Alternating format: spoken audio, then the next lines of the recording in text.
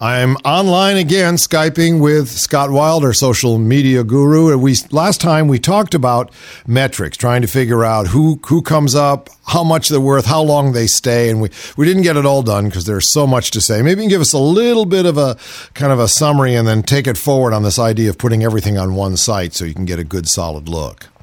All right. Well, a quick summary is that, we talked about last time focusing on the number of unique visitors that you're getting and then how often are they coming back. One of the things that we didn't get a chance to talk about last time is where are they consuming your information? And right now with Radio Free Oz, they can go to radiofreeoz.com, which is our main homepage, and we're using a wiki environment right now. All of the archives are actually being put over on the Chromium Switch site. So if you click on the link down at the bottom to listen to the archives, they're listing those on a blog, and those are all consumed individually. Now, personally, that's where I'm consuming most of the episodes because I want to download them for my iPod and listen to them while I'm on the road. So I'm not, I'm not consuming them live on your site or streaming through your Radio Free Oz site. Which is another important thing that we need to talk about. When we build the new site, we're actually going to contain all of the materials in one site so that the archives and the initial posts are all located under the same URL, because we want to get that link credit. We want to get that traffic built up under the same URL, which is Radio Free Oz. So the example would be if I won't go over to the archives, instead of going to rfo.chromiumswitch.org, it would be radiofreeoz.com/archives. And now that I'm consuming, those metrics are available on the same report. So one of the important things is that you have to know where all of your metrics are located and kind of just lump them all together and sort of take the big picture reading. So the more that you can have everything tied into one site, obviously the better. So we've got our metrics, okay? What about being able to reach many social media sites without having to post to all of them? Are there tools that can make this available to us? Absolutely. Let's start with the one that we're going to implement on our brand new site, the Radio Free Oz site, which will be a WordPress blog. We're going to use a free site, a tool out there called Twitter Feed, and it's free to sign up for. And what we do is we actually take the RSS feed, which stands for Really Simple Syndication. It's like subscribing to a newspaper, only people are going to be able to subscribe to Radio Free Oz and have it delivered every time there's a new episode posted or a new message posted that will automatically be delivered to their inbox, their phone, or wherever they choose to subscribe to that RSS feed. Now, using RSS, we're going to push that out to our Facebook and our Twitter feeds as well. So every time we post a new episode inside of Radio Free Oz, it's automatically going to update the Facebook fan page as well as the Twitter feed that says, hey, there's a new episode online, and the link will take people right to that episode, which again will help in the metrics because that'll all track through on one report. So that's one way of becoming more preeminent on the web. You post something once, you want it to push it out to as many sites as possible and let people know. So Twitter feed and some of the pingbacks that we install in the plugins in the back end, we'll discuss those in greater detail once we get the site up and running.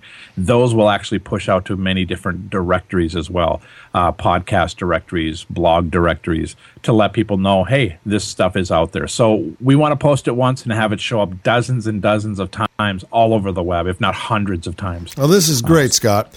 As we say, we call your segment Great Scott for a good reason. So we'll be talking about, we're going to be getting more and more complicated and more relevant as we go along. Thanks for being with us, and say hello to all our fans in North Dakota. Done deal. Robert Lovejoy and his wife are losing sleep because they're unexpectedly losing their unemployment benefits. We get up earlier, we can't sleep in because our minds are racing, said Lovejoy, who told Huffington Post he'd received his final check 6 months after losing his job as a video colorist for a production company in Philadelphia. Now, this is a high-tech job, video colorist. This is no mean thing, and he can't find other work. Quote, it's the difference between having health insurance, having an automobile, and not being in default with my creditors. Losing your credit. You know what that does to your self-esteem? Do you have any idea? The Lovejoys are among 42,800 long-term unemployed who have stopped receiving benefits from the Pennsylvania Department of Labor and Industry. This is just Pennsylvania. Across the country, 323,400 will permanently exhaust their benefits soon because Congress failed to reauthorize several domestic aid programs before they lapsed the day before they took off for their Memorial Day recess. Oh, I forgot to help all the structurally unemployed. It's like, I forgot to have a baby. The House passed its version of the tax extenders bill to preserve the unemployment benefits, along with money to help states administer Medicaid programs and extra reimbursement for doctors who see Medicare patients, among other things, on May 28th, after the Senate had already skipped town. The senators skipped town. People like the Lovejoys will get their benefits retroactively after the president signs the bill, whenever that happens. Until then, they'll just have to make do. Even one missed check can make life difficult for people who have already gone 6 months on only $320 a week. That's the average size of an unemployment check. Well, a lot of those senators should be unemployed as soon as possible. I think it's terrible that families, on top of everything else, are going through an emotional roller coaster, said Senator Debbie Stabenow, and she's the Democrat from Michigan, when asked by the HuffPost about the people missing checks. So up and down, that's what's going to happen to them. Are they going to be able to make the house payment? Are they going to be able to put food on the table? And Jack Reed, the Democrat of Rhode Island, said, I think this is outrageous. Rhode Island has an unofficial unemployment rate of 12%. That's 1 out of 8 officially unemployed. That doesn't include the people who have given up going to work, the people who are working as housewives and are not counted as unemployed or not paid for their employment. It goes on and on. The real unemployment rate in Rhode Island is probably somewhere around 20%. He said, we have never failed to extend emergency benefits while the unemployment rate in this country is above 7.4%. This goes back several decades, several different administrations. It was done routinely. It was done because these people need our help. Help. These people need our help. Listen, this bar doesn't serve anything but 69-cent bar scotch. That's all you get here. It's good? It's terrible. I tell you something. I took 43 drinks waiting to get on a plane from Burbank to Oxnard yesterday. Yeah, I've waited down. That's at Interplanetary Airport Central. Yes, right, Contrapole. Yeah, well, it's as close as possible to where I live, if you want to call that a living. I understand. 65 drinks you took. 48, actually. That was a good year for bar scotch. I was absolutely destroyed. I got up to 20,000 feet, and I began to see people with weapons in the plane. Yeah, right. Well, they were there, of course. Oh, well. But you can't see them until you get there. All right. Is everybody here now? I think we can begin.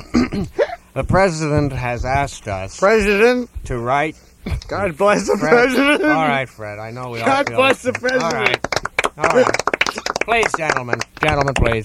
Is this microphone on here, please? The president has asked us to communicate with those countries who are personally growing marijuana and poppies. I know, Jimmy, that you're going to say that the artificial poppies that you give out as part of the Veterans Program will be affected by this. It is not true. You cannot smoke those. No, we never. They are inflammable, as a matter of fact. We never. Turn his microphone Thank on. you very much. Thank you, Senator.